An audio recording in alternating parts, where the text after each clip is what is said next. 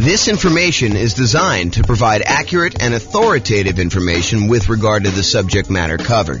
It is offered with the understanding that the presenters are not engaged in rendering legal, accounting, or other professional services. If legal advice or other expert advice is required, the services of a competent professional should be sought. Welcome to the Knoxville Real Estate Investing and Real Estate Financial Planning Podcast. Learn all about investing in real estate in Knoxville, Tennessee, with a combination of real estate financial planning and modeling with numbers specific to Knoxville. Plus syndicated, more generalized recordings of live and pre-recorded real estate investing classes, not all of them specific to Knoxville. Be sure to stay tuned after the podcast for a message from our sponsors. Sweet. All right, so quick turn and flipping properties. Really basic definition here. We're buying properties, we're adding value in some form or another, and then we're going to resell the properties. And it's usually as quickly as possible, although there's some variations where we slow them down. So adding value, before I get too far into this, I want to kind of classify this a little bit more. So I think a lot of people are familiar with this idea of buying a property, going in, putting a new roof on or putting new carpet in, updating the kitchen, adding bathrooms, rehabbing the bathrooms, those types of things. But adding value doesn't always have to be that. And I'll even go off on another tangent for a second here. There was a period of time, many years ago now, where I used to cater to fix and flip investors. That was like my niche. I was a real estate broker, and that was my main strategy, is I would cater to real estate investors. And I'll tell you a little bit more of the story, because tonight would be the night to do it. Most real estate brokers, they work this way. They go and they kind of do marketing in order to find clients. The client comes in, they say, hey, listen, I'd like to buy a property that has this kind of characteristics. And then the real estate agent would go try to find those properties, go show them those properties, help them write a contract in that property, and then help shepherd them through being under contract to closing. I was like, fix and flip deals are much harder to find, especially in a hot market. They're a lot trickier to do, and I'm not going to work that way. What I would rather do is I would use skills in order to find properties that are hiding in plain sight and more unusual fix and flip opportunities, or more fix and flip opportunities, or doing marketing in order to find off-market fix and flip opportunities for clients. And so instead of a real estate agent who would go and say, okay, you're going to hire me, we're going to have a buyer's agent agreement, and then I'm going to go help you do this, I said, that's not how I'm going to work, because those guys get paid when they close on a deal. What I said to them is, look, what you're going to do is you're going to write me a check up front. You're going to pay me a retainer. And from the retainer, I'm going to charge you hourly for the work that I do in order to find you fix and flip deals. And I'm going to analyze the MLS for undervalued properties and show you opportunities that you probably didn't know existed. But I'm going to charge you hourly for that. When you eventually do go buy a property, and I don't do this anymore, by the way, but when you go finally buy a property, and you use me to buy the property, whether it's on the market, inside the MLS or outside the MLS, then I will earn a commission on that. And any money that you paid in up to that point, I will credit you back. So it's not like you paid any more. It's not like you paid, $10,000 plus the retainer and hourly. You basically paid the same fee, except because a lot of people say they want to do fix and flips and then they don't close, or there's a lot of work involved in doing fix and flips up front, that sometimes you get to the point where they're like, sorry, I wasted your time, but I'm no longer interested, things have changed or whatever they're doing. I was like, I'm not doing it that way. So I would actually help people do this, and I'd find those strategies that way. And one of the reasons I tell you this is, one of the secret things that I found with properties is a lot of people they look for very distressed properties that need a lot of work, that are smoke damage or water damage, or they got mold, or they got asbestos, or they had meth in them or something like that. There were some other ones that were hiding in plain sight. And the best way I could describe this, as one example, this isn't the only way to do it, but one example of this was grandma's property. So you'd go find a property that was in a 30-year-old neighborhood that was in perfect grandma condition. It was like you walked in and it was like pristine 1980. Everything looked brand new. There was plastic runners on the ground where grandma decided she didn't want to walk on the carpet, so she would do that. She would never use the kitchen. Everything looked exactly perfect. But it was really outdated. And so a lot of times those properties were fix and flip opportunities where you could go in and you could update things that was 1980s grandma into modern day stuff, and there was a big enough spread where you could make those work. And so they were sort of unusual fix and flip opportunities that not everyone was thinking of. And that was one of the examples that we would use, because I would take I'm not going to go off on too much tangent, but I would download all the data from the MLS, and then we would actually run analysis on them in order to find properties that had below normal price per square foot, or we would look at what the taxes were and try to find undervalued properties that way. So there are a bunch of different things we were doing that way.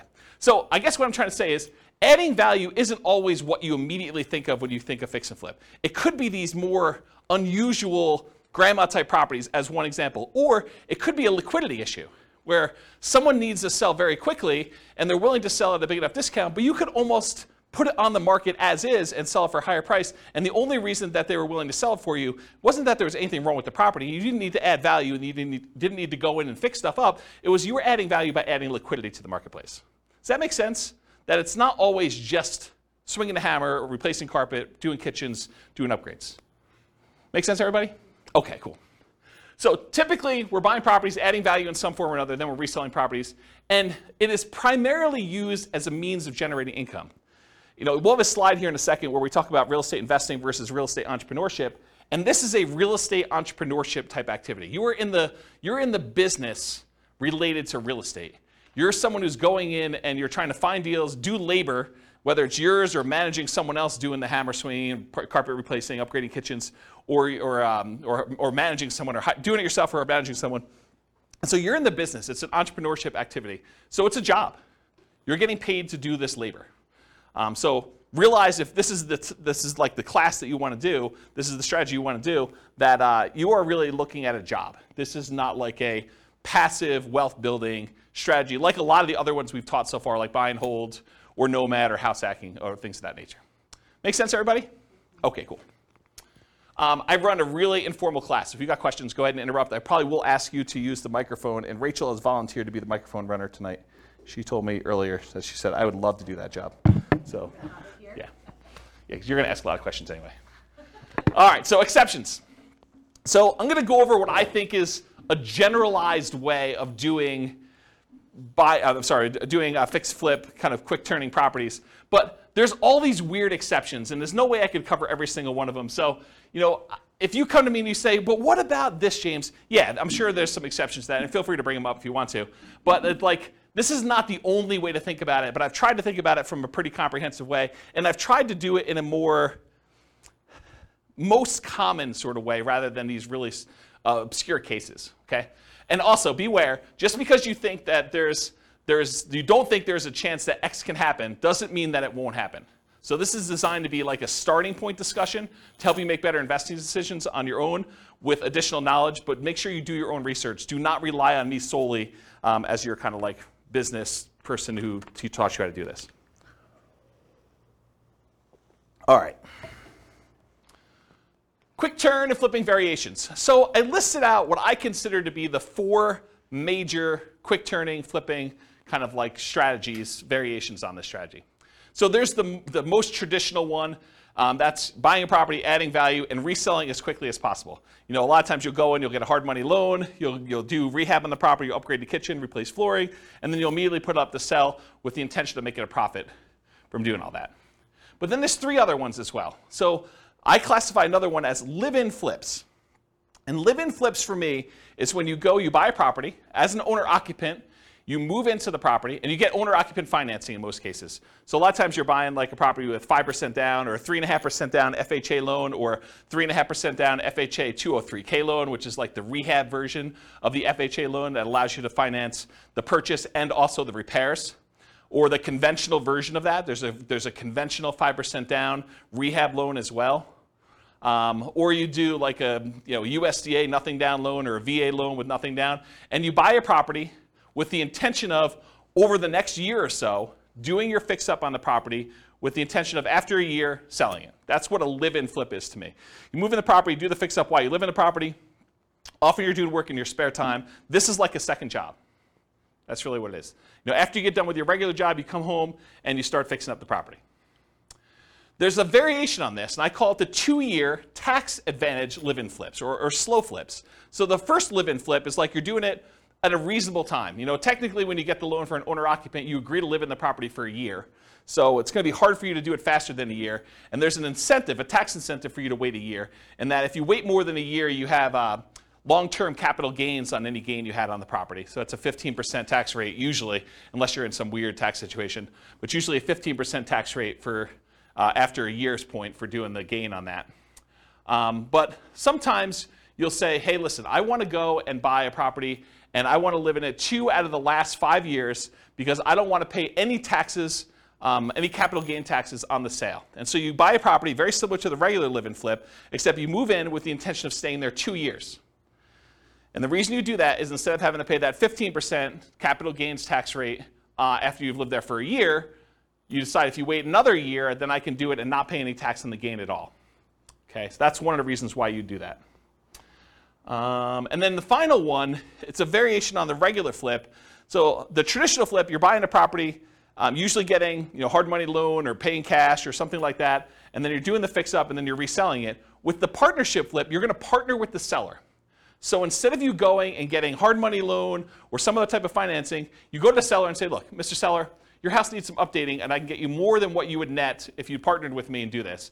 And I will go in here and I will pay for out of my own pocket to have contractors come in and do all the work on the property. And then when we sell it, you'll pay back all the money we paid for the upgrades, we'll pay off your loan and we'll split the profit. And I think we could do better than that.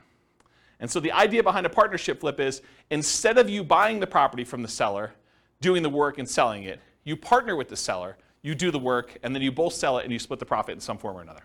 So that's what a partnership flip is. Okay? Any questions on the 4 strategies? You guys knew about all those? You got the microphone? Yeah, it should be on. It doesn't project your voice, just records. With the partnership flips, how is that price difference determined, the spread between what it would have sold for before and then after? Is it just based on a pre-renovation appraisal? Or how is that price determined? It's completely negotiated between you and the seller. Okay. So you can structure these any way you want. It's whatever you can get a seller to agree with, right?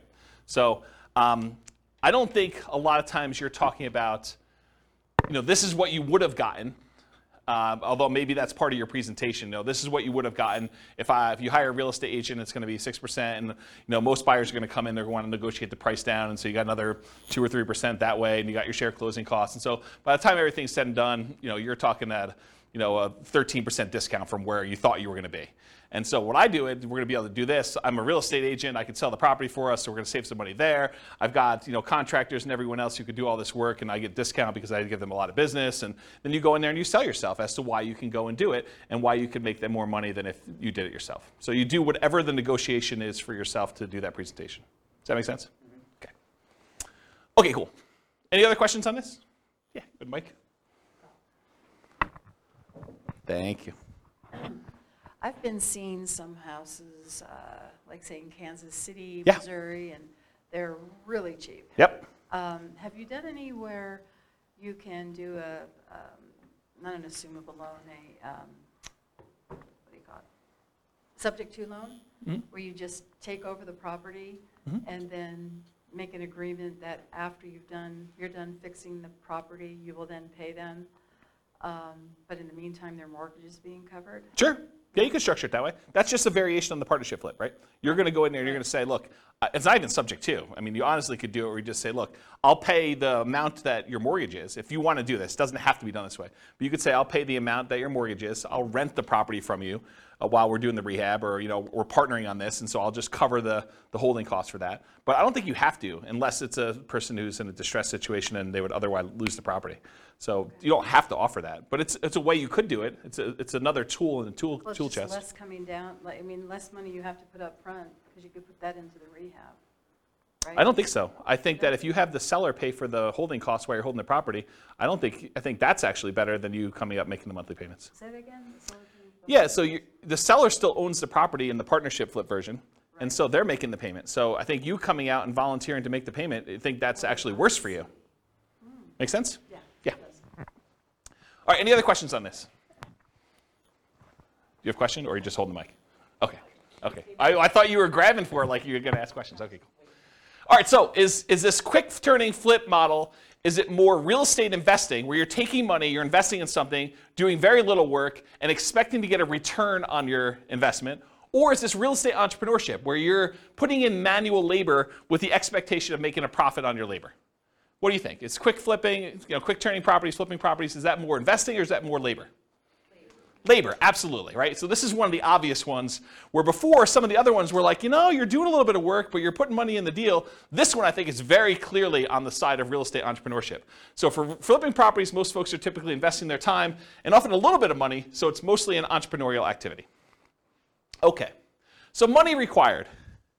I would love to be able to tell you that you can go flip properties with nothing down, no money out of pocket at all. I think that while that can happen, it's really, really hard to do, okay?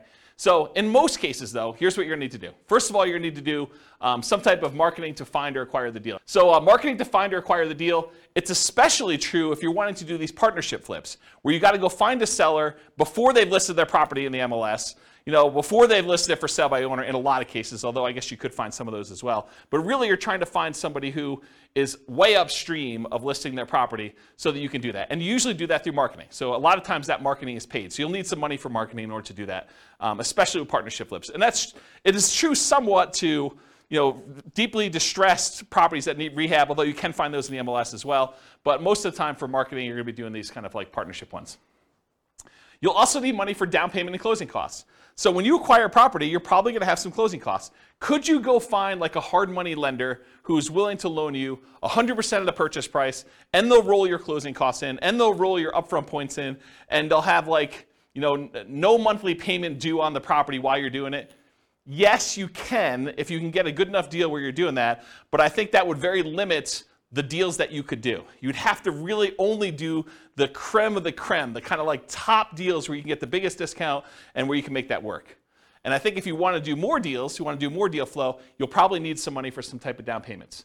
So in some cases, you might be able to do it with no down payment. For example, you bring in a money partner, or you do a partnership flip, or you find an exceptional deal and using a hard money lender, it doesn't require a down payment. So those are like the dream cases if you're trying to do this with no money. In most cases, though, you will need a down payment. There's a lot of hard money lenders that they're like, hey, look, I want you to have some skin in the game, or I'm willing to go up to whatever this loan to value is. You're not able to quite get a property at that loan to value, but it's still a profitable deal to do, and so you probably need to have a little bit of money in the deal if you do those. So in a lot of cases, you'll need that down payment. Some hard money lenders may require anywhere between 0 and 20% down. I've not seen any more than 20, but it's possible you could find someone who's more than 20%. Or conventional loans, you could do these kind of conventional non-owner occupant loans as little as 15% down with PMI, although it has to be in good shape. It has to be a property that you can get a conventional mortgage on. 20% or more for properties that qualify for conventional financing, and not all will qualify. So if it doesn't have the basic stuff that a property needs, the kitchen doesn't work, doesn't have bathrooms, things like that, or it's uninhabitable, you're going to have a hard time getting a conventional loan. But grandma's property, you can get a conventional loan on because it looks perfect. You went and looked at the property, you're like, there's nothing wrong with this. I can move in. Okay. Also, you can do live-in flips where you could do that with nothing down, a VA loan or a USDA loan. Those are nothing down loan programs. Or an FHA loan, 3.5% down. And there's an FHA loan that allows you to do rehab costs included with the loan. That's the FHA 203K loan. And then that would be 3.5% down. And they'll loan you repair money too with 3.5% down. Just a side note, you cannot do your own repairs with the 203K. You have to hire a contractor. That's part of the loan contingency. They kind of like do it out and pay the contractor directly. Or you can do 3% or 5% down conventional loans. And there are versions of conventional loans that also allow you to do repair money as well. And then I think that's it for the live-in flips. Some flippers may opt to use their own cash or cash-like equivalent. And what I mean by cash-like equivalent is you own a property free and clear, or you have a HELOC on another property. You could go access your own money and use it like it was cash, even though you're just borrowing from yourself. Okay? So some flippers may opt to use their own cash or cash-like equivalent instead of paying hard money lenders to improve profitability. So instead of you paying the hard money lender 7, 8, 9, 10, 11, 15, 20%, whatever they're charging you plus points, you could decide, hey, look, instead of paying them that, I'm going to get paid that because I'm going to use my own cash and I'll save that money, and so it just adds to my overall profitability. Okay? So for down payment, that's kind of like all the different stuff related to that. In addition to money to acquire the deal, down payment and closing costs, you also need repair or rehab money. So, some hard money lenders may loan you rehab money, especially if you buy it at a big enough discount. But in most cases, you're going to be really close. You're going to need to come out of pocket for a lot of that rehab money. Now, some people will opt to use some type of credit card, HELOC or something like that, or they'll go buy from Home Depot on a Home Depot credit card and they'll do their own labor. So they're trying to get creative in order to minimize the amount of money they have out of pocket. But for the most part, you're going to need to come up with some type of rehab repair money to do that. Holding costs. So a lot of times, even if you do a hard money lender, they're going to want you to make payments. A lot of times it's interest-only payments on the loan. Some of them will do like, we won't do payments for the first 6 months. It's already rolled into the cost of the loan, or maybe they'll add it to the loan balance. Well, they won't require you to make monthly payments on it. But not all hard money lenders are like that. And so you'll have some holding costs on the loan while doing the rehab. And once you've done the rehab, marketing the property for sale. So you may have 3-month rehab period or 4-month rehab or 6-month rehab. And then after that, you have 2 or 3 or 4 months in order to market the property and then wait for it to close before you can get paid. So you might have 3, 4, 5, 6 months of holding costs between rehab period and marketing period in order to do that. Does that make sense, everybody? Okay. And then marketing or staging costs to sell, or hiring a real estate professional who could do that for you. So you don't have to be the one to do the marketing costs of get it in MLS and put up the signs and do yard signs and get it out and distribute flyers and print up flyers and floor plans and photos and all that other stuff, or staging of the property. You can hire a real estate professional to do that, but realize that's a cost that's usually coming out of the sale if you're not doing it yourself. And then finally, I guess it is finally, reserves. So you should not be doing flipping properties without reserves. I don't know how many clients, like top-notch professional flippers, that they get into a property thinking the rehab's going to be $20,000, $30,000, $50,000, and ultimately find out that it's 2 times that.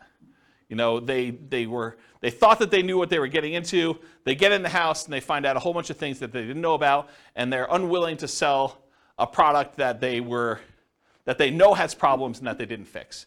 And so you need to have reserves to take care of those things. And you probably need to have reserves if this thing takes a lot longer than you thought it was going to take. You buy in a property and you thought rehab is going to be 3 months, and that you're going to be out in 3 months, and it's not under contract by 3 months, and so you got to hold it for 6 months or whatever it is. So you need to have reserves, just like you do with any other strategy. But I think a lot of people do not think about reserves when they think about money required to do these. So in an ideal world, can you do this with $0? Maybe. I think that's hard to do. And I did model it with you doing it with $0. I kind of gave you the benefit of the doubt when I do the quantitative modeling at the end of the class, but I think you'd be hard-pressed to do this with no money. So I think the more you have, the more deals you can do, the different types of deals you can do, which makes you just better in this business overall. Any questions on that? Oh, I have one other thing I have in here. Oh, some people will borrow some of these expenses, like the repairs, rehab, marketing, staging. It is very difficult to borrow down payment. So if you're thinking, okay, I'm going to need 10% down, it's really, really hard to borrow that. I'm not going to go into detail on this, but you could borrow it from yourself in a really twisted, messed up way. And I'm going to tell you this, but I'm not going to go into detail. You'll have to really think about this and you're going to figure it out. But imagine you want to do flipping. This is really messed up. You shouldn't do this. Just warning, don't do this, but I'm going to tell you how to do it. So imagine for a minute, you got 3 months or 6 months before you're going to have to do this flip deal, right? And you know that you don't have the down payment. But you're spending money on groceries and car payment, all the other bills that you normally have. You could, not that I would encourage you to do this, but instead of taking the cash that you would normally use for groceries and doing your car payment or anything else, you could actually charge these regular living expenses on your credit card, roll up a credit card balance while the cash balance in your account is also growing, but the cash thing you could actually use for down payments, where before you could not use the credit card. Now you need to qualify with your debt to income ratio because you got to cover that debt and stuff too. And I'm not going to go into too much detail on this because I think it adds a lot of extra risk if you do it this way. But if you're like desperate, that is one strategy that you probably could do, which as soon as I say it, I regret telling you. But I did tell you don't do it. I did tell you not to do it. But that is a way to kind of get around the thing if you don't have down payment money. Have you done it when you started? What's that? Have you done it when you started? I bought a property on a credit card. So one of my earliest properties that I purchased, they had like this crazy write yourself a cash advance check dealio. And it was like 1.99 for 9 months or something like that. And so I just wrote myself a check for like $58,000 and I bought a property and did rehab on it. And So you could do it that way. I mean, or partner with somebody, right? But, you be the person who finds a deal and runs the deal, and someone else comes in and they sign for the hard money loan and they provide the money, and you kind of build up to it. I mean, I think that's another way to do it, which we'll talk about in a partnership class. All right, any questions on money required? Helpful? Nice, cool. So credit required. So often you're going to use a hard money loan for the initial purchase, not always. And most hard money lenders are going to look at your credit score in some form or another. You'll hear like, you could buy this. You could. The late night TV guys are like, you could do these deals where, we're not going to look at your credit. Hard money lenders, they really care about the property. They're doing a collateral loan on the property where the property is the security for the loan. So it doesn't matter what your credit is. You could have filed bankruptcy or foreclosure, or have a 0 credit score and you can get these loans. Maybe there's a hard money lender who's willing to do that, but I think the overwhelming majority of hard money lenders, especially the ones with the more reasonable rates, are going to want to look at your credit score and make sure that you're able to do the deal, get the deal done. They have confidence in you to do it, and credit score is one of the ways that they can measure that. Make sense? If you're going to do conventional financing, if you're going to go in and buy a property and do like one of these conventional loans or something like that, typical credit score for that's 640. Oftentimes, the better credit you have, the better your interest rate's going to be on those. And then for these kind of less common situations, the live-in flips, it's owner-occupant financing. And you can go as low as 580 with the FHA loan in order to do your credit score with that. There may even be some exceptions where you can go lower than that with really unusual, exceptional situations. But go talk to a lender. They'll tell you this stuff. So that would include stuff like FHA, including the 203K loan, VA financing, USDA, conventional, including the conventional rehab loans, provided the property can qualify. So the property needs to be able to be in good enough condition where you could buy it that way and purchase the property. With a partnership flip, you may not need credit score at all. If your partner is going to qualify you for the loan, you don't need to do it.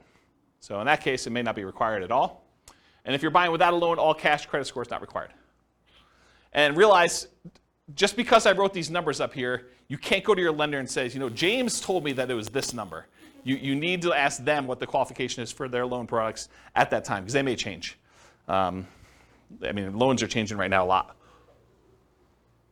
In case you didn't hear the news, interest rates rose by 0.75% today.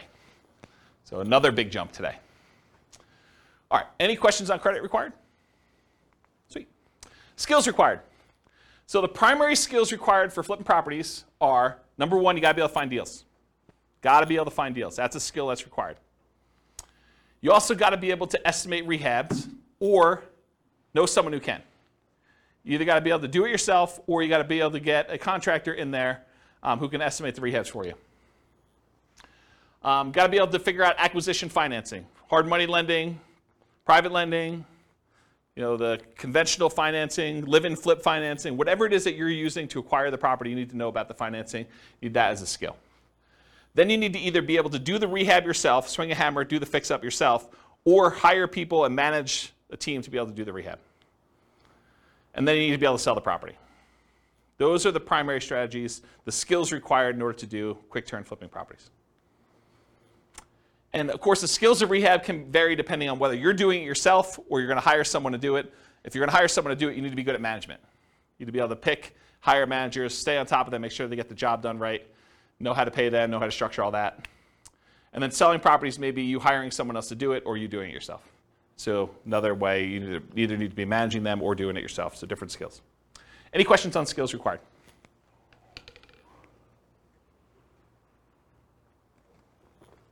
All right, stability.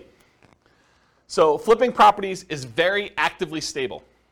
I finally looked up the guy's name, for those that came to other classes and you're like, James, you should know his name. Shane Parrish from Farnham Street came out with a blog post where he talked about this concept of something being actively stable or passively stable. And I went and I re-looked at the blog post just so I could do it. And the example he used was a boat. If you have a boat and you don't do anything, the boat is just kind of like naturally stable. Just sits there, floats, bounces around a little bit. But if you're not actively doing something, it's not like you're going to drown. But a jet fighter is something that is actively stable, where if you're not actually actively using the controls, you're going to die. So real estate investing, when I kind of thought about this, I was like, oh, this kind of applies to real estate investing in a weird way. I think real estate investing overall is actively stable in general. If you don't do anything with your property, eventually you'll lose your property if you don't pay taxes on it.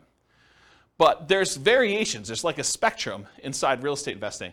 For example, if you go get a interest-only loan that has a balloon at the end, if you don't do something about the balloon at the end, that's worse than if you have a 30-year amortizing loan that's going to pay itself off over 30 years. That is less actively stable than a interest-only loan with a balloon. So on the spectrum of, is this like a more active thing where you have to really pay attention to it, or if it's more passive, even though it's active because it's real estate in general, I think that flipping properties is more active. It is on the far end of you having to be actively engaged with the property almost daily until the job is done and the property is sold. Maybe a little bit less while the property is for sale, but definitely while you're rehabbing the property, you're managing that team. Unless you really have a good team in place and you could trust those guys. But for the most part, you're on top of that. That's definitely a significant job. Okay, any questions on stability? Cool. So scalability. Is flipping properties going to make you Elon Musk rich? Probably not, right? It's not super scalable. I mean, there's some advantages to it because you can get big chunks of money, but it's not like wealth building. And I got a really good slide. I think it's the second to last slide tonight, where I talk to you and I compare how much money you make buying a rental property versus how much money you make flipping properties. And it's an interesting comparison. I'll kind of show you that. But as far as scalability goes, flipping properties, it's often limited to deal flow. You got to find good enough deals where you can buy them at a discount, put in the value, and then resell them. So from that perspective, it's harder to scale. It usually slows down your acquisition speed. It can be done with a relatively small amount of capital that can usually be reused after a deal. So you go in there, you put up some money, put up some rehab money. In most cases, you're getting all that money back, and so you could reuse it on the next deal that you do. So from that way, it is scalable, right? Because it's not like you need to dump 20% into a property and leave it there as you do with like buy and hold properties. So you could reuse the money and kind of keep cycling it in through.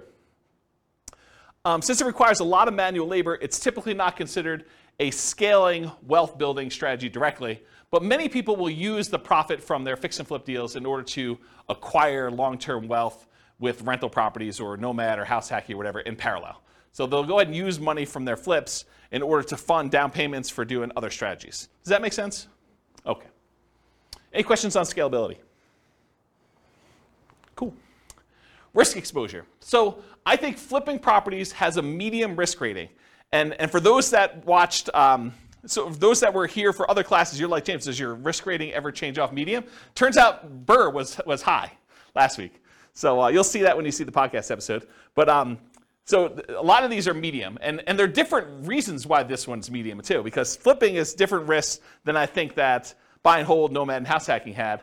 And it shares. One of the reasons Burr had so much risk is it combines both the strategies. It's got all the risk of doing rehab in it, and then it's got all the risk of doing buy and hold because it's both strategies. And so that's one of the reasons why it's high. It's got twice as much. So for risk tonight, though, for flipping properties, fix and flips, there's rehab risks. So you're going to do your rehab on a property, and a hurricane hits, doesn't hit your property, but the price of lumber triples. Well, that's an additional risk.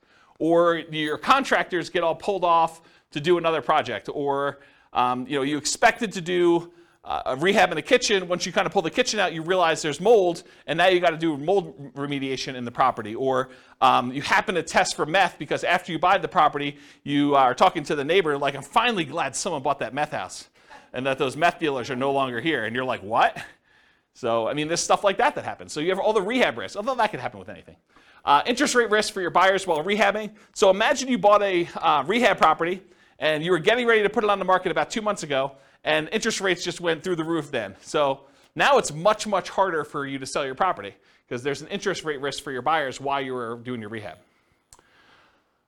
Price decline during rehab risk. So sometimes markets turn. There was a market was going a certain way, and then all of a sudden it shifted, and now it's much harder for you to sell, or the prices started to go down.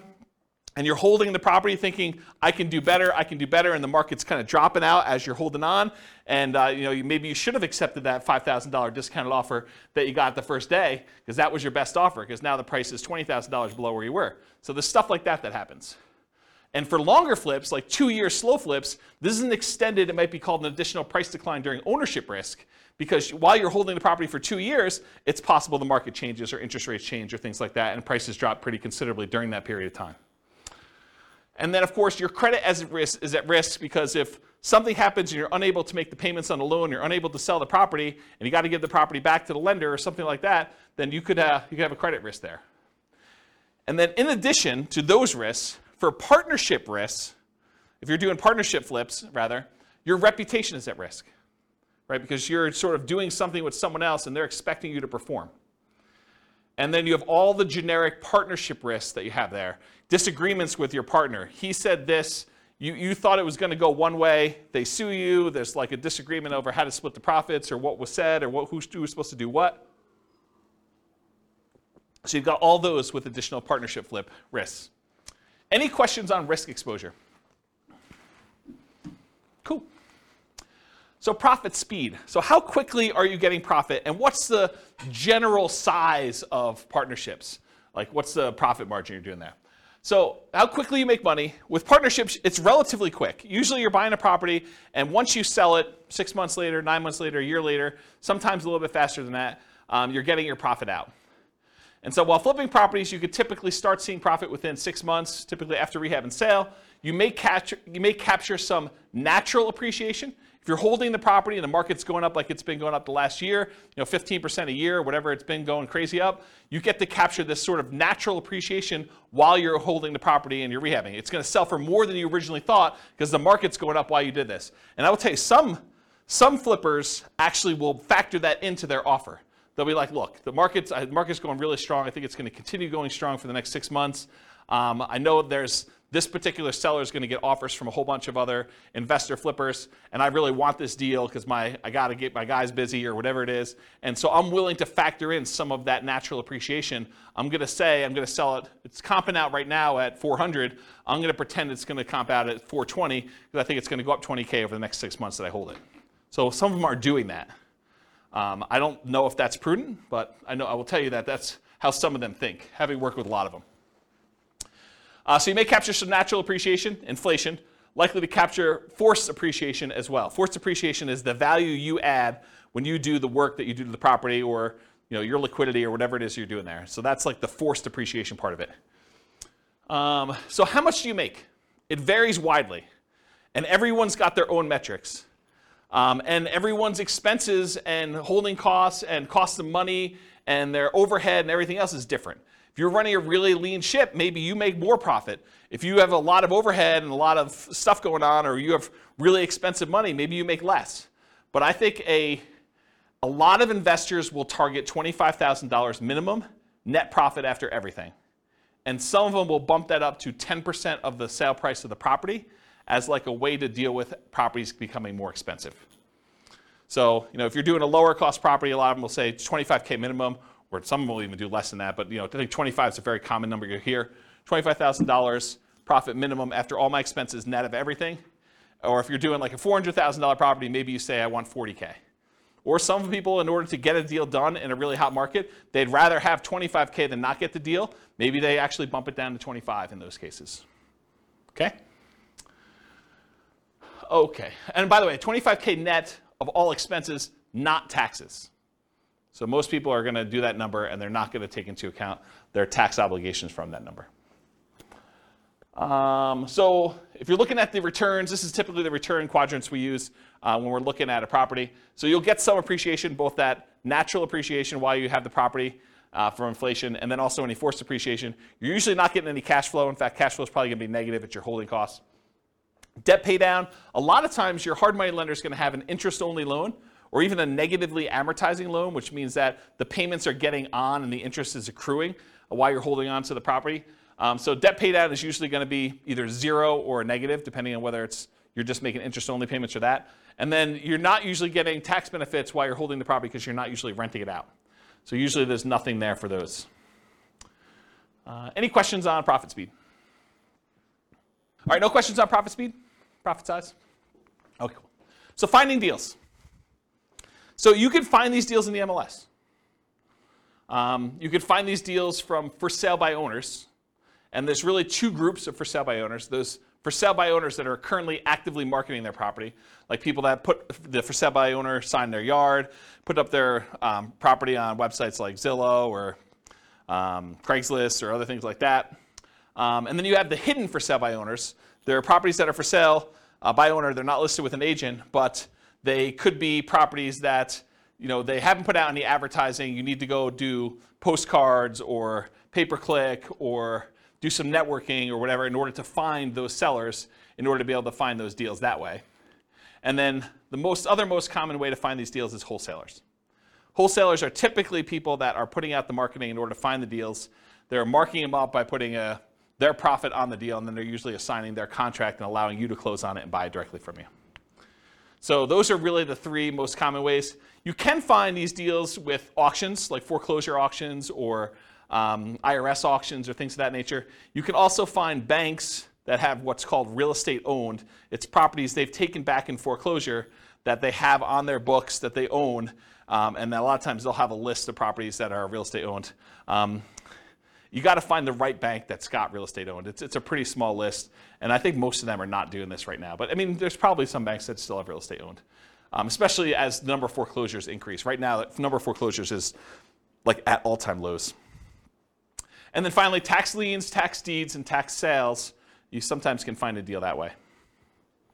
Any questions on finding deals? All right, cool. So searching for fixer-upper deals in the MLS.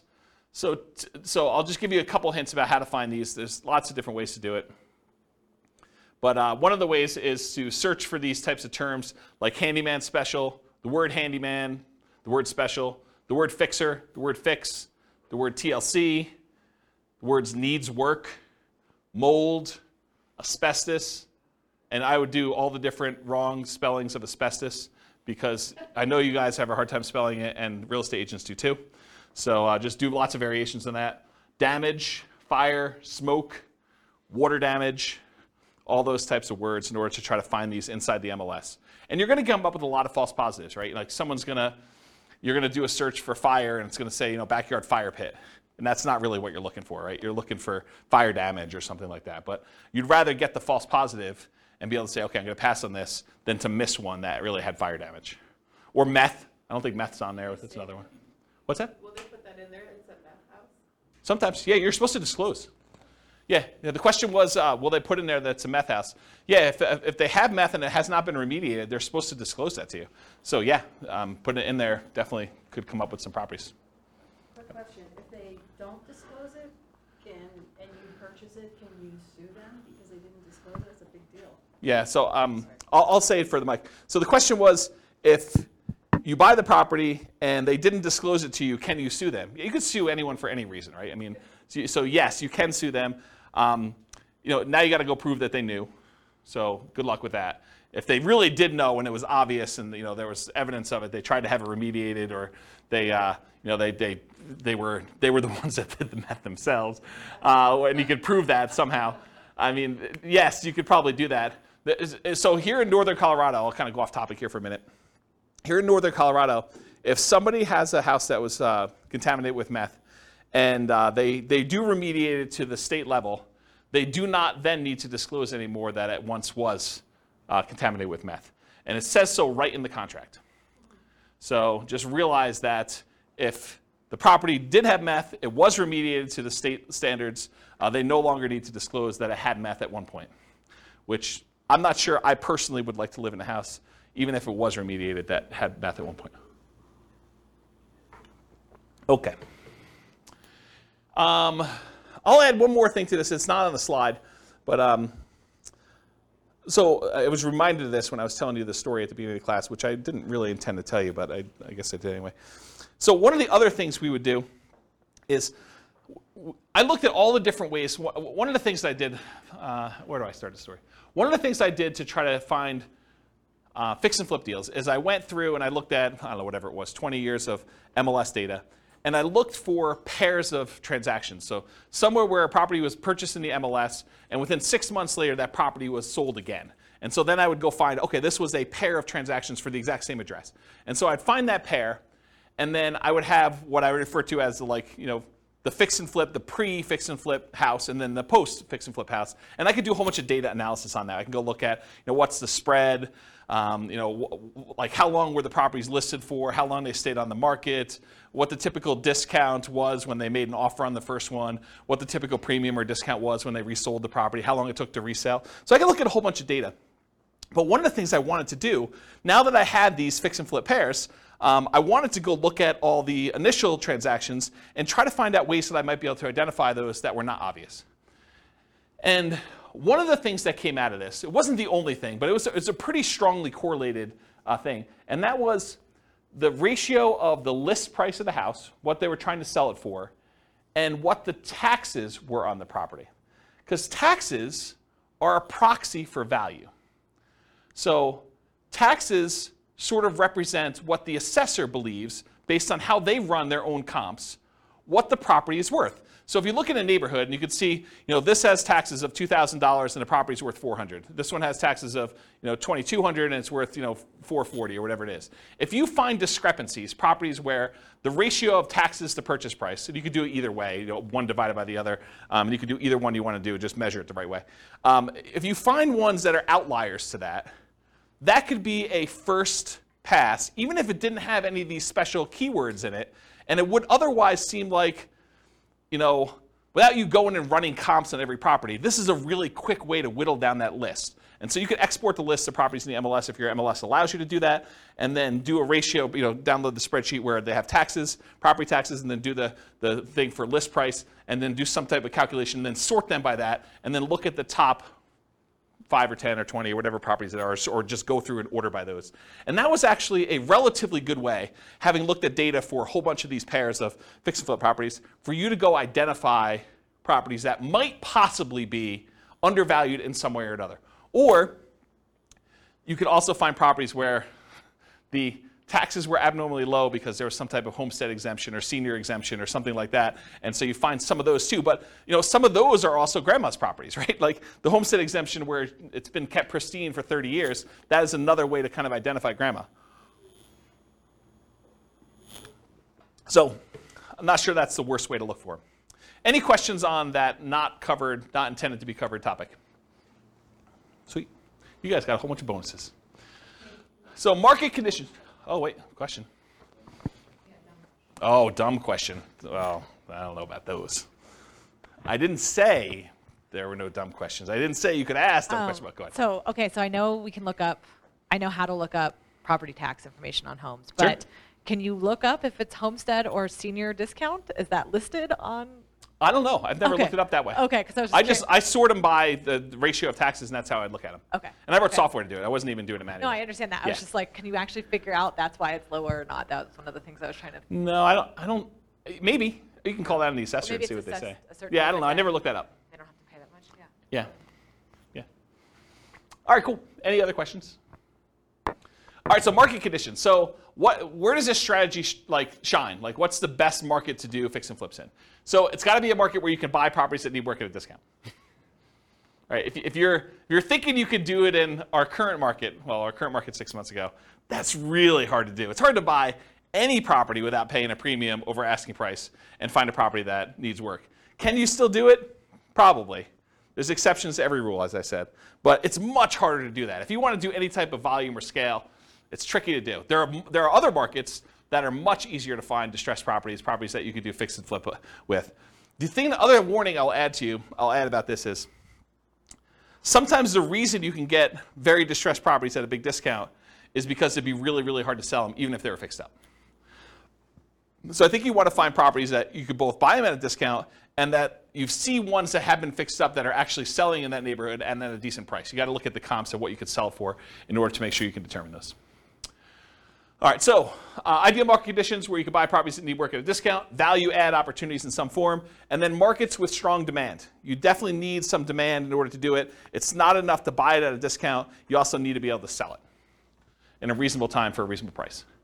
It is challenging in low buyer demand markets. It's also challenging in very high buyer demand markets where it's hard to get a discount on anything. Any questions on that? Very cool.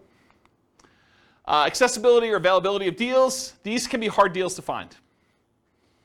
Not as hard as BRRRR properties. BRRRR properties are harder to find than fix up. Why? Anyone know? Because BRRRR properties, you need to both find a property that would qualify as a fixer-upper, but then it also has to be an amazing rental after you buy it and do the refi. So those are even harder to find.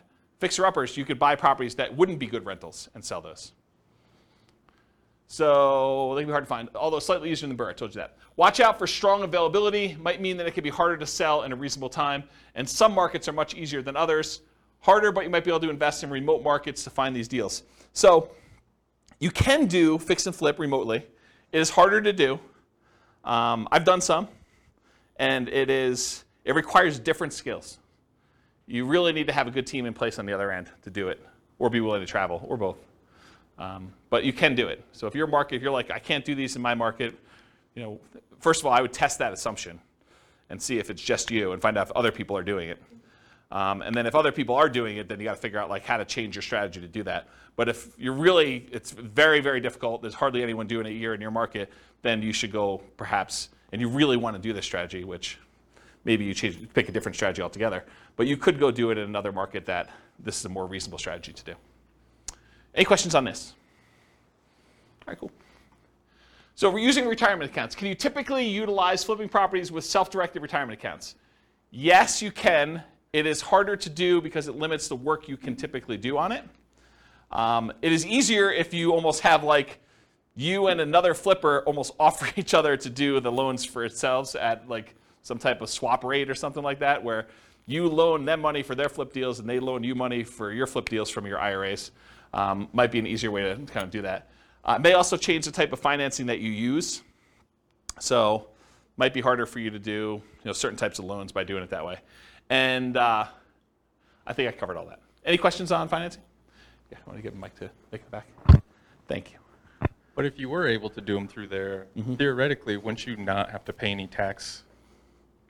Depends on... Or deferred? Yeah, it depends on your structure of your retirement account. I'd have to think it through. This is not my area of expertise. But yeah, I think you would have... Yeah, if you did it inside the account and all the money had to go back into the account, I think that goes into whatever the status that money already had. So if you're going to pay tax when you pull it out, it would be taxed at that point. If it was tax-free when you pull it out like a Roth, then I think it would be like that too. There's some other weird rules too, like if you're financing stuff within there, if you're using this for down payments, there's a whole bunch of additional rules, and I don't understand this stuff that well, but UBITs and things like that I'm just not familiar with. So you'll need to get some professional guidance on that one. It's harder to do, much harder to do than doing it with someone else's IRA. You can use someone else's IRA real easy. Okay? Yeah. Any questions? Cool. So quantitative analysis. Now we're going to get into numbers, just right out of time. So flipping properties is a job. I want to point that out at the very beginning because financially, this thing shows up like extra income in our modeling, right? We're not modeling you're buying a house and you're getting the debt pay down over that thing. So a lot of times they're interest-only loans, and you're not going to have appreciation happen while you're holding the property for 6 months because you're already kind of baking that in there. So it really just shows up as lumpy income. Income that shows up once every 6 months or once every 9 months or whatever the period of time that you've gotten there. It just kind of poof, $25,000 shows up in your account because that's the net after all your expenses after you've done the deal and at whatever interval you have there. So that's how we model it, right? Because it's lumpy income.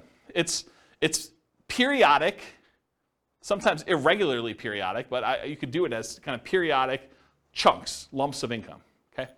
So the other thing that's hard is when we compare flipping properties to all the other strategies we've covered so far, like buy and hold or nomad or house hacking, it's already an unfair comparison because in one case, you're working a regular 40-hour-a-week job. Maybe you're kind of leasing a property once every year or something like that to do the work. But with this, you've got second job hours. So I'm kind of comparing one where you're not doing second job hours and you've got all this leisure time, and this other one where you're working a second job completely in order to do this, right? And so it's automatically an unfair advantage to kind of compare them, and you'll see why.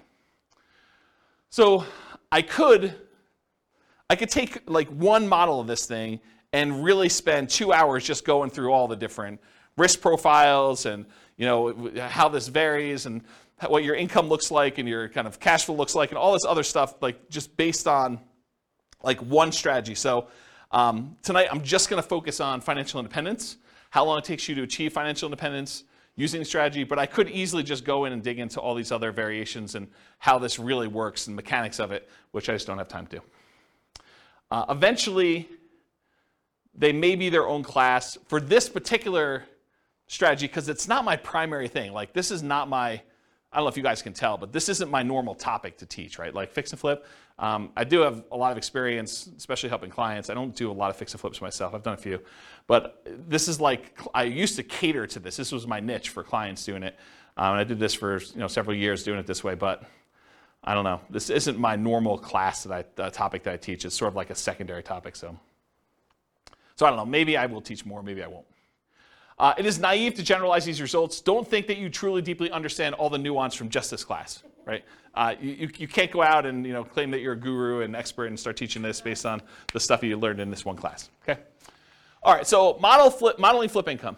So this is a specific issue that deals with the real estate financial planner, and I just want to bring it up to your attention. It probably doesn't come into play in this class, but it will come into play if you copy this scenario into your own account and you start playing with it. So the issue is specific to the real estate financial planner software. You could model flipping income in one of two ways. The one way you could do it is you could say, I got lumpy income, I get a lump sum of $25,000, maybe it's adjusted up for inflation, every 6 months. And if you did that, the way that we calculate debt to income is I calculate debt to income month to month. So I look at the income you had in that month and the debts you had in that month, and I tell you what your debt to income was in that particular month. I don't look back a year and say your average income was this and like your average debt was this at those different periods, and then calculate your debt to income that way. And one of the reasons why we don't do that is because some people will actually get a job and they'll just gotten a raise in a job, and if they have their income for that 2 months, they should be able to qualify. They shouldn't have to look back on an average, and so it would mess up the math for those situations. So you could either do this lumpy income, which means the month you got that extra $25,000, your debt to income looks amazing because you got $25,000 of extra income. It drops your debt to income way down, and so it could look like you qualified to buy houses really easily that month. If we decide and we don't do it that way, we say, okay, look, you're making $25,000 every 5 months, let's say. I could just say you're making an extra $5,000 a month. And if you do that, the challenge with doing it that way is you don't really earn that $25,000 until after the 5th month, and then you have $25,000 all come in, but maybe you needed a certain amount of down payment, and that happened at month 3, really before you technically had the money coming in. So it's this really weird catch-22 where if I model it one way, it introduces one problem. If I model it another way, it introduces another problem. So you really do need to think about what you're doing if you're structuring these and making it work. And that's what this says. Any questions on that? All right, cool. So we're going to try to find out someone doing flipping, how long it takes them to achieve financial independence, and we're going to compare it to a lot of the other classes we've done, like buy and hold and house hacking and nomad and BRRRR and those types of things, and we're going to compare that. So in order to do that, I think it's fair for me to define for you what financial independence is mathematically. So financial independence is when you have enough income coming in from your investments to support your lifestyle. So in this case, for the example we're going to do tonight, they need $5,000 a month in order to support their lifestyle. And $5,000 a month gets adjusted up with inflation. So it's $5,000 when they begin, but 10 years from now, it's whatever that is, $8,000, $9,000. So what are the investments, and how do we calculate those to see if they meet that $5,000 per month income coming in? Well, there's 3 different major sources of money coming in that we count. The first one is any passive income they have. And passive income consists of Social Security, any pensions, or any annuity income they have. So those are the 3 forms of passive income. In addition to that, besides passive income, the second thing is any cash flow they have from rentals. This is net of all their expenses. So it's you take the gross rents and any other income they have coming from the property, like maybe laundry service or something like that, and then you subtract out vacancy, property taxes, property insurance, maintenance, property management, mortgage payments. Did I miss any? Like all of the expenses on the property get subtracted out from that. The net that they have left over after all expenses is their positive cash flow, their net cash flow. And that counts toward their achieving financial independence. So that would count toward that $5,000 in this particular example. And then the third source is any money that they have invested in stocks or bonds or something like that, it does not include their equity in their property. Their equity in their property is something completely different. You don't count this in number 3. Equity kind of indirectly contributes to their cash flow. Because if you have a property that's free and clear, then it cash flows a little bit better. But the third one is any money they have invested in stocks or bonds or anything like that times whatever their safe withdrawal rate is. In this case, we're using 4%, but 4% of the amount they have invested in stocks, for example, divided by 12 because it's monthly, that would count toward their $5,000 a month income. So passive income from Social Security, pensions, annuities, any positive cash flow net of all expenses from rental properties, and then in addition to that, 4%, their safe withdrawal rate times whatever money they have invested in other assets, not real estate equity. Okay? So when all of those combined add up to be $5,000 a month adjusted for inflation, that is when we define that they have achieved financial independence. They're able to live off their passive income of some sort. Make sense? Their investment income. All right, cool. So if this person, which it's a couple, and I took out the assumptions because I got tired of covering them, but go listen to the previous podcast, and we talk about like all their situations, I believe. But basically, if this couple took their money, and I think they were saving $1,000 a month, and they invested it, they did no real estate at all, they invested in stocks, it would take them 40.17 years in order to achieve financial independence. Okay? If they did buy and hold properties, if they just bought a one owner occupant property, if they bought 10, 20% down payment rentals, it would take them 31 years almost. So if they just did stocks, it would take them 40 years. If they just bought 10, 20% down payment rentals, they saved up money when they got a down payment, they bought that rental, they save up more money when they get that one, they buy another rental, and eventually get to the point where they have 10. They end up being financially independent in just over 30 years, 31 years almost. If they bought 25% down payment rentals, they'll be able to do financially independent in 29 years. So they save a couple years by doing 25% down. If they do 15% down, it's the same as if they put 20% down, 30.83 years. If they bought one owner-occupant property, didn't buy any rentals, and they invested in stocks otherwise, it would take them 33 years to achieve financial independence. And there's a whole bunch of other ones that I'm not going to go through. That's all covered in the buy and hold class in detail, all of these and how they got the numbers, okay? But this shows you the relative size of how long it takes them to do it. Turns out the shortest one, in case you're wondering what the shortest line on here is, the shortest one is them buying 10, 25% down payment rentals and then doing short-term rentals with them, vacation rentals. That's the shortest one, and it takes just under 24 years for them to achieve financial independence using that strategy, okay? So this is all the buy and hold ones. Go watch the buy and hold class if you want more details on that. For the nomad stuff, this is where they buy a property as an owner-occupant, 5% down usually. They live there for a year, then they convert that one to a rental, and then they repeat that until they have whatever number we have on here, but usually 10 rentals. If they do 10 nomad properties, repeat that process 10 times, putting 5% down each time, they can retire, be financially independent in just under 27 years.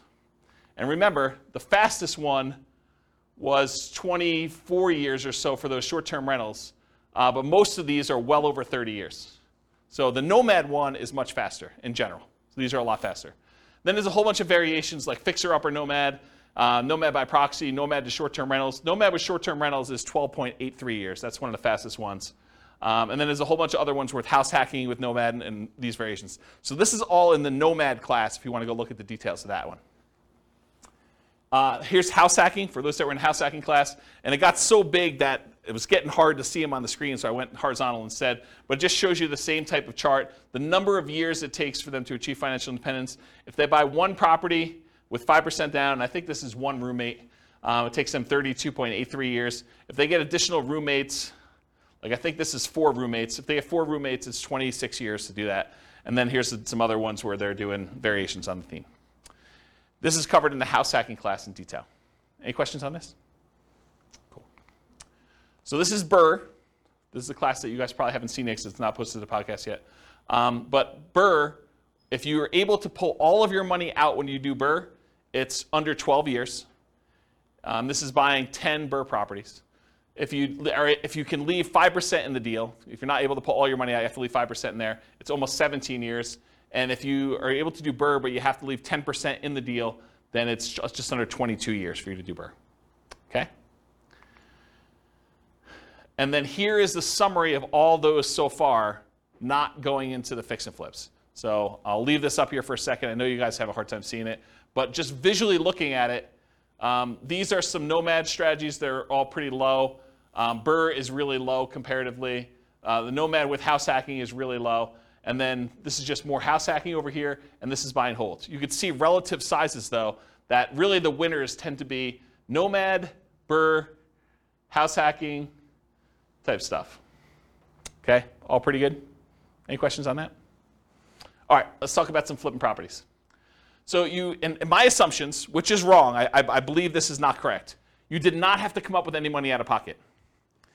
And the way I justified this in my own mind is, you either had the money, because in this case they're saving money in the stock market for a lot of stuff, and you use that temporarily because you're getting it back, or you were able to do enough work to find a good enough deal where you could do this with no money, or you partnered or something like that. So you didn't have to come up with money for down payment, holding costs, repair money, et cetera. So I think this is not the most conservative way to model this. This is the way I would say this.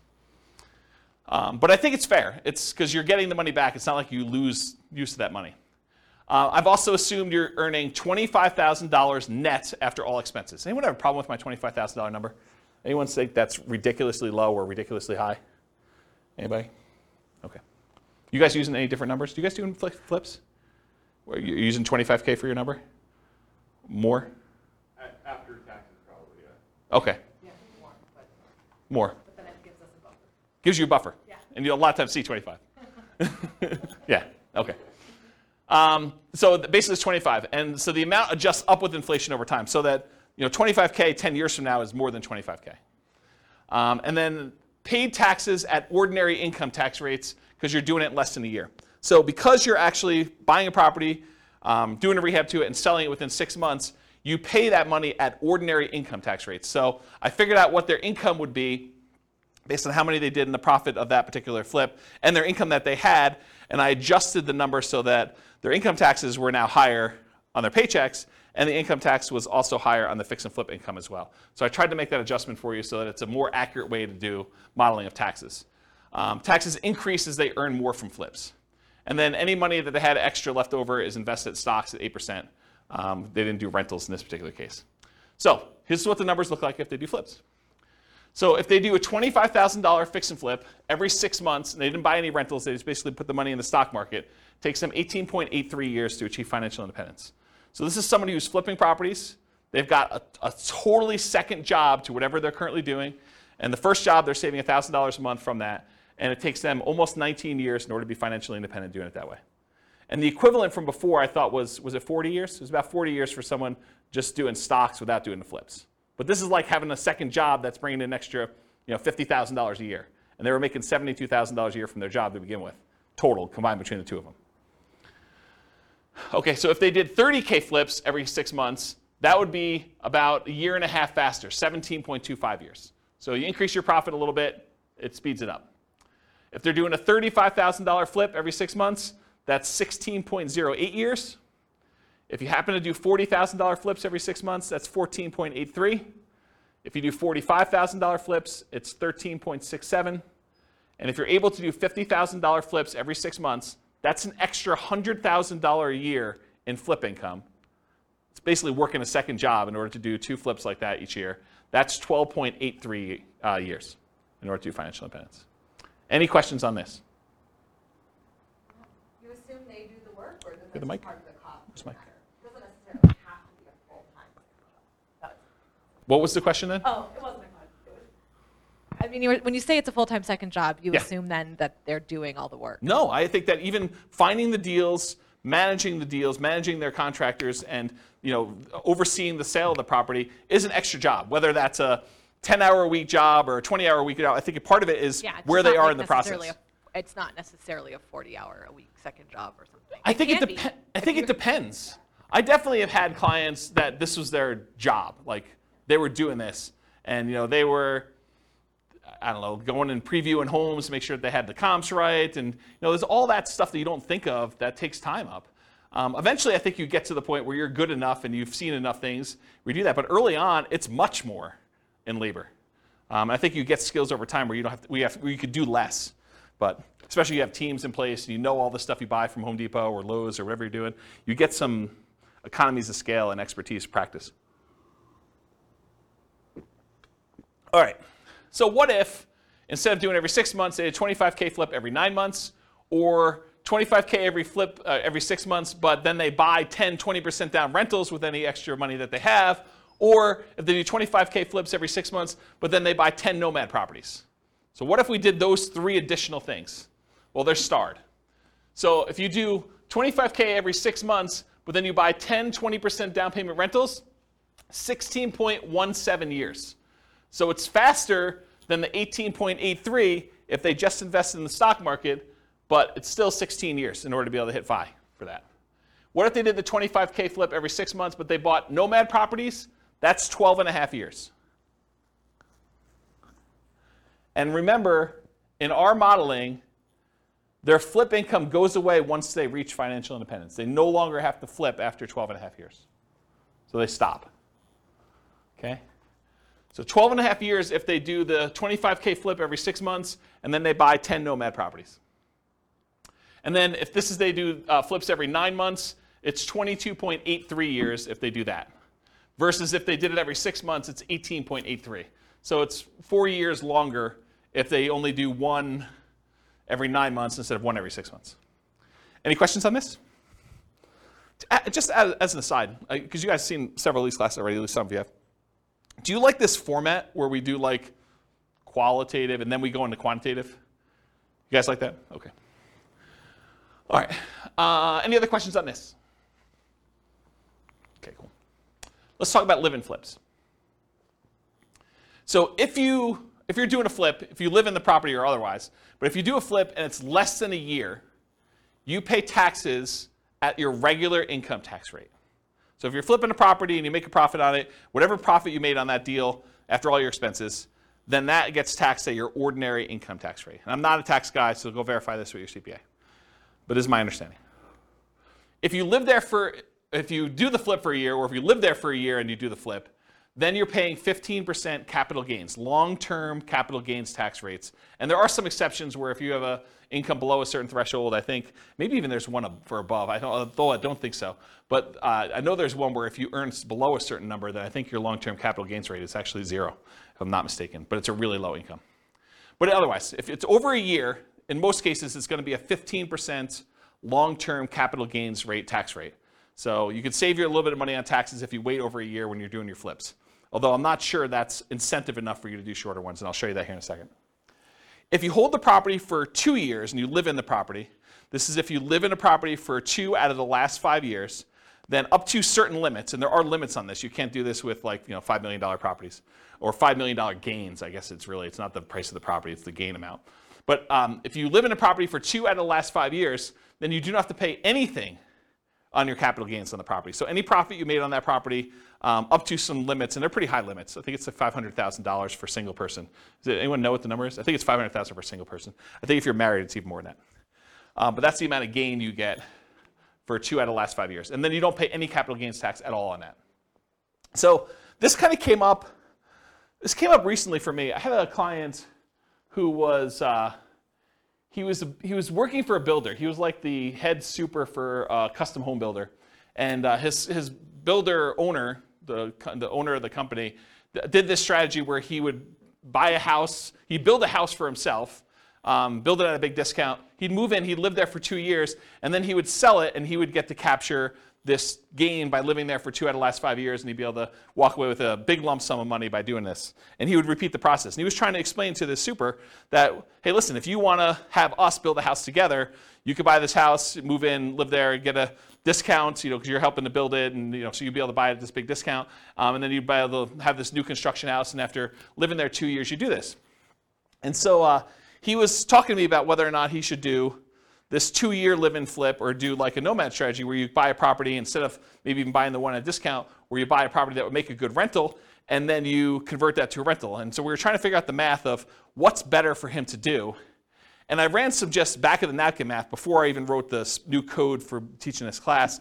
And the back of the napkin math, I was like, I think you would be better if you could get the discount that you were talking about getting on these new construction properties where you're building with your boss. I think it actually works out better if you flip the property every year rather than waiting for 2 years. I think that you're overvaluing the tax incentive and that you would make more money if you flip twice as many than if you got the tax incentive of doing the one deal every 2 years. And I did some really rough math and I proved that to myself. I'll show you tonight, it's more subtle. There are certain cases where it is true and certain cases where it's not. And I think there's some nuance to it, which I haven't really dug into. It's probably, although I'm probably not going to teach that class, but there probably is a class that one could teach on that topic alone, just going 2 hours on that nuance, but to be determined. So really what I want to tell you about this was, for live-in fixed assumptions, this whole taxation thing about regular income tax rate versus 15% capital gains tax versus no capital gains tax if you lived there 2 of the last 5 years is one of the things we're going to test here. There's no depreciation recapture. So when you own a rental property and you sell it and you got to depreciate the property over a period of time, the amount that you depreciated gets taxed when you sell, unless you do a 1031 exchange and then you just defer that tax until a later point. But you pay a depreciation recapture tax. In this case, they're not rental properties because you're living in them. Unless you happen to have roommates while you're living in them, then you would have some depreciation recapture. But in this case, we're assuming you're living in it, you're not renting it out, and so there's no depreciation recapture tax at all. So there's nothing to do there. And then on the sale, I did 3 different versions of sale too.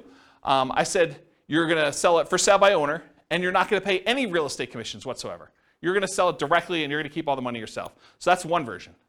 There's another version where you are a real estate agent, and real estate commissions, by the way, are completely negotiable. There's no fixed amount. So if I give you a number here, I'm not saying that every real estate agent charges this amount and that you should always use this amount. But I think 3% is a very common number you might see.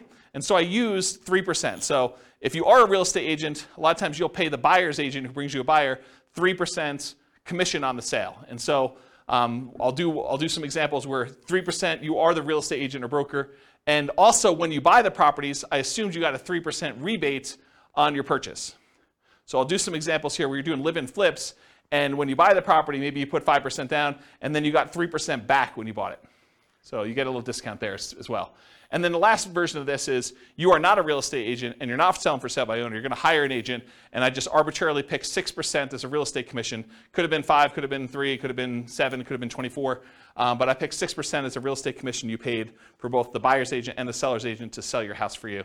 And so we'll look at what the impact of commissions are on doing this. And then I always assumed you have a 1% closing cost to handle all the title insurance and your share of closing cost fees when you're doing the deal. Okay? So these are kind of my live-in flip assumptions.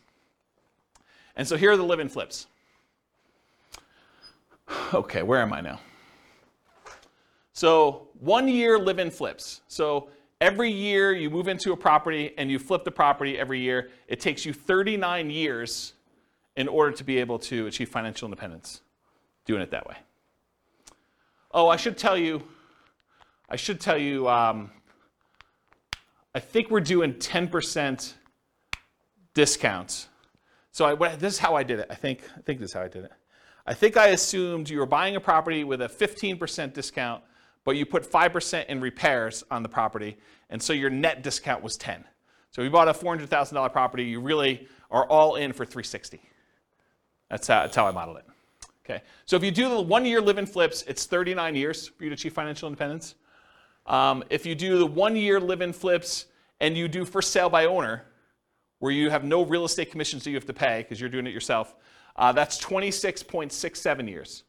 So you save almost 13 years by not using the real estate agent on your sale. If you do the 1 year live-in flip and you are a real estate agent, where you get a discount when you buy and you only have to pay half the commission when you sell, then it takes 1 year, well, about whatever that is, a little bit more than a half a year longer, 27.25 years than if you did it for sale by owner. But it's still faster than if you did and you had a real estate agent do your sales. Okay? And then here are the 2 year tax advantage flips. This is where you're going to live in it for 2 years out of the last 5, and you're going to do those deals. Same metrics, you're getting a 10% discount. But there's an increased appreciation because you're holding it for a longer period of time when you do it that way. And you have some debt pay down over that thing. But you do get that in the other ones too. They're just more frequent, right? So 2 year tax advantage live-in flips, 34.92 years, just under 35 years for doing that. Remember, if you did the 1 year one, it would have taken you 39 years. So this is one of those examples where I thought it was going to be the other way, but it turns out the 2 year one is tax advantaged. However, that's only if you are paying the real estate agent. If you have a real estate license or you're for sale by owning it, it is the other way, as you'll see here in a second. So 2 year tax advantage live-in flip as an agent, 29.17 years. It's longer for you to do it that way than for you to not do it that way. and then 2 year for you to do the 2 year versus the 1 year, I should say. And then the 2 year tax advantage live-in flips where you do for sale by owner, exact same time, 29.17 years, which is longer. The 2 year flips, either as an agent or when you're doing for sale by owner, take longer than doing 1 year flips where you are also for sale by owner or an agent. If that makes sense. Okay? Any questions on this? You'll also notice live-in flips take a lot more time for you to be financially independent than doing the flips every 6 months and investing in stocks or buying rentals or buying nomads or whatever it is. And because I can, this is all of them on the same chart. And the flips are in this middle section because it's alphabetical. So like somewhere between here and here are the flips. So you can get an idea of relative size of how long it takes. Some of the like flipping ones are pretty aggressive, but remember, they're getting jobs. This is like a extra job for you to go do this if you're doing these flips and whatever. So it's like almost an unfair comparison time-wise. I don't remember where I was, but it was somewhere in this ballpark. And you can see some of the faster ones are these nomads and nomad with house hacking, and house hacking ones are kind of like the faster ones. Buy and hold, a little bit slower. And then regular house hacking ones over here a little bit longer. Any questions on all of them? Not going to go into detail, but you can look at the chart at your leisure. Any questions? All right. This is the penultimate slide, second to last slide. And pause for dramatic effect. Take a drink, too. While you're drinking, it would be funny if you could add a bar. It would. So otherwise, I have to repeat it. It'd be funny if you could add a bar on that of getting a minimum wage job for 20 hours a week. Extra? Yeah. Yeah. Compared to the... This is the tricky part, right? Like, you think that's a great idea, and I do think that's a good idea too, but everyone's like, well, I have this unique situation. I'd like to see you do this where I get $50 more in rent, or, I hire a property manager, because a lot of these are without a property manager, or like, because there's all sorts of variations, or, I'm going to not do 5% down for all of them. I'm going to do 3.5% down. I'm going to buy a duplex first or a fourplex, and then I'm going to do my 5%. How does that vary? That's why there's so many different variations. I mean, this is literally why I've zero concern. I'm doing like Real Estate Financial Planner podcast where I take one of these scenarios, and each episode is me diving deep into like one, and then I go and I drill into like exactly what's happening, and I can compare it to like another scenario that was before and show you how it's better and how it's worse and stuff like that. I have zero concern that I'm ever going to run out of these, right? Because I think I'm on like buy and hold, like 25% down. And I've got all these to go with like all sorts of variations of doing this. And what happens if I make more? What happens if I make less? Property manager, not property manager. Stop working before I technically hit FI and see if I can coast in. And there's all sorts of weird stuff to do. Yeah, because I was just thinking, you said two flips a year every 6 months for 30 years. Yeah. Man, that's a lot of time. Right? I totally agree. Yeah, and we all know that house hacking is the equivalent of getting a side hustle. Right? So you could do side hustle, go look at the house hacking ones. Those are kind of the equivalent, right? It's like getting a job for $650. So you could look at it that way. There's lots of weird ones. So. All right, so this slide. I used to have a very different version of this slide that I would teach. And the old version of the slide, I'll jump to the punchline, then I'll walk you through this one. The old version of this slide was, for every rental property you have, it's the equivalent of you doing a flip every year. So for every rental property you own, it's the equivalent amount of money that you would make from doing a flip every year. And I'm going to walk you through what I mean by this. So I just randomly took the properties we were buying in all these other scenarios, and I jumped to year 10, just to show you what year 10 numbers look like. So in year 10, the amount of money you make from appreciation on the rental, using a 3% appreciation rate, was about $15K. The amount of money you made in cash flow on that property, I think this is 20% down. The amount of money you made in cash flow on that property was $6,720. The amount you made from paying down on the loan was about $6,000, a little less than $6,000. And the amount you made in cash flow from your tax benefits, cash flow from depreciation, was about $2,600 and change. Okay? Add all those up together, it's about $30,000 in that 1 year from appreciation, cash flow, debt pay down, and the tax benefits of owning that rental property. Squint really hard, it's about 30 grand. If you do a 25K flip, About 10 years in the future, they're worth about $33,000 in change as your flip amount. So for every rental you own, it's very close to the amount you make in a flip over time. You make a little bit less earlier on, you make a lot more later on. But if you look at the chart, if you did like a chart of what your flip would be, going through all these ones, and then you did a chart showing you what your profit, overall profit from these 4 areas for doing a rental property, they're very similar. Okay? And that's every year. This is every year. This is the appreciation in this 1 year. You know, do a $4,000, $400,000 property at 3%. It's like 12 grand, right? So yeah. And then cash flow, I mean, it's what it is. It's like $500 a month. So yeah. Interesting, right? And is there more work doing a flip or doing a rental? One of them kind of becomes, especially if you have a property manager, one becomes very passive and it just kind of like propels itself. So then when you have 10 rental properties, it's like doing 10 flips a year. Another way to think about that. Okay? Now, to be fair, like the counter argument is, but flips are all cash now money. They're all like the side, right? And when you do a rental property, this is cash later. Appreciation and debt pay down is equity in your property, which unless you do a cash out refinance or you sell the property, that's money being held and internally compounded for you for later. This money is now. With flips, all of it's this side, right? All of it's cash now. That's the counter argument. But in some cases, you want to have, you know, tax optimized returns later, because you're not paying taxes on the appreciation except for property taxes, and you're not paying taxes on debt pay down except whatever you had to pay for the income you earned that paid for this, right? So this is tax deferred in a lot of ways, where all the income you have coming in from the flips is money you have to pay taxes on that year, unless you're doing something weird, like the 2-year deferred flip or something. Any questions on this puppy? Oh, you have, all right, so conclusions. So I went through some numbers tonight, but assumptions matter a lot. Like, you can't go and say, oh, I attended this class once and James said that this particular strategy is always the best. No, because in different market conditions for different people with different income, you know, different relative skills, different appreciation rates, different rent appreciation rates, different stock market rates of return. Some will do better than others, some will do worse than others, and some may be very, very, very different than what we showed here tonight. So you can't just say automatically this is the best. I think what you have to do is you either need to do the math yourself or you need to put your own stuff into the Real Estate Financial Planner and model it out and then change your strategy and do a variation strategy and then compare the two. I'll also add one other thing. We really only looked at one measurement. We looked at how long it takes to achieve financial independence, when in fact, there's a lot of things to look at, right? There's the risk profile.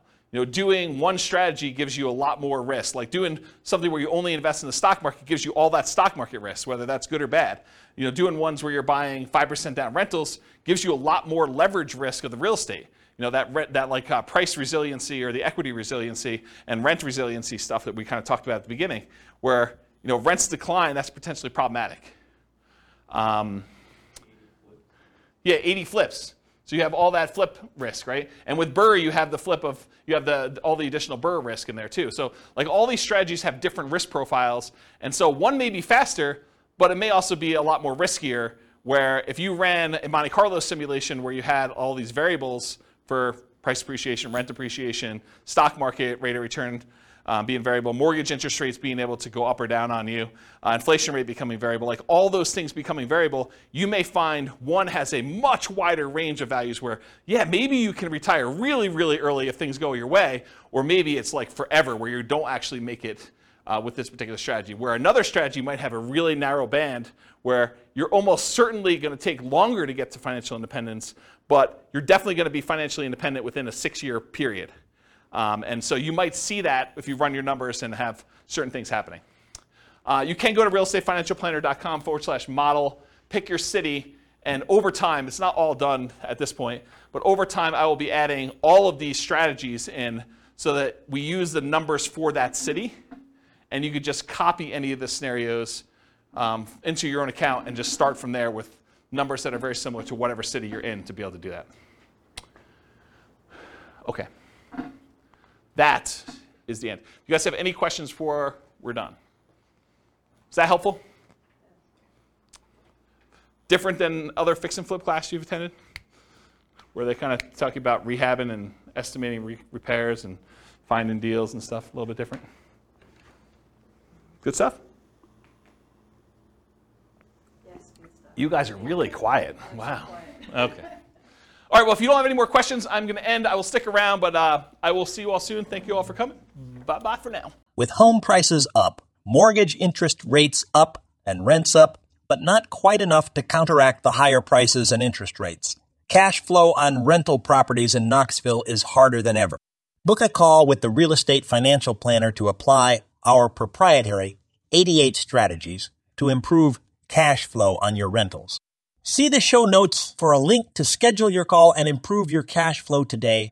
If you're a real estate agent, lender, or professional in Knoxville that wants to help our real estate investor listeners, consider reaching out to learn about collaboration opportunities with this podcast. We'd love to add more value to our listeners by having you assist our investors buy, sell, and finance their real estate investments. See the show notes to schedule a call to discuss collaboration opportunities.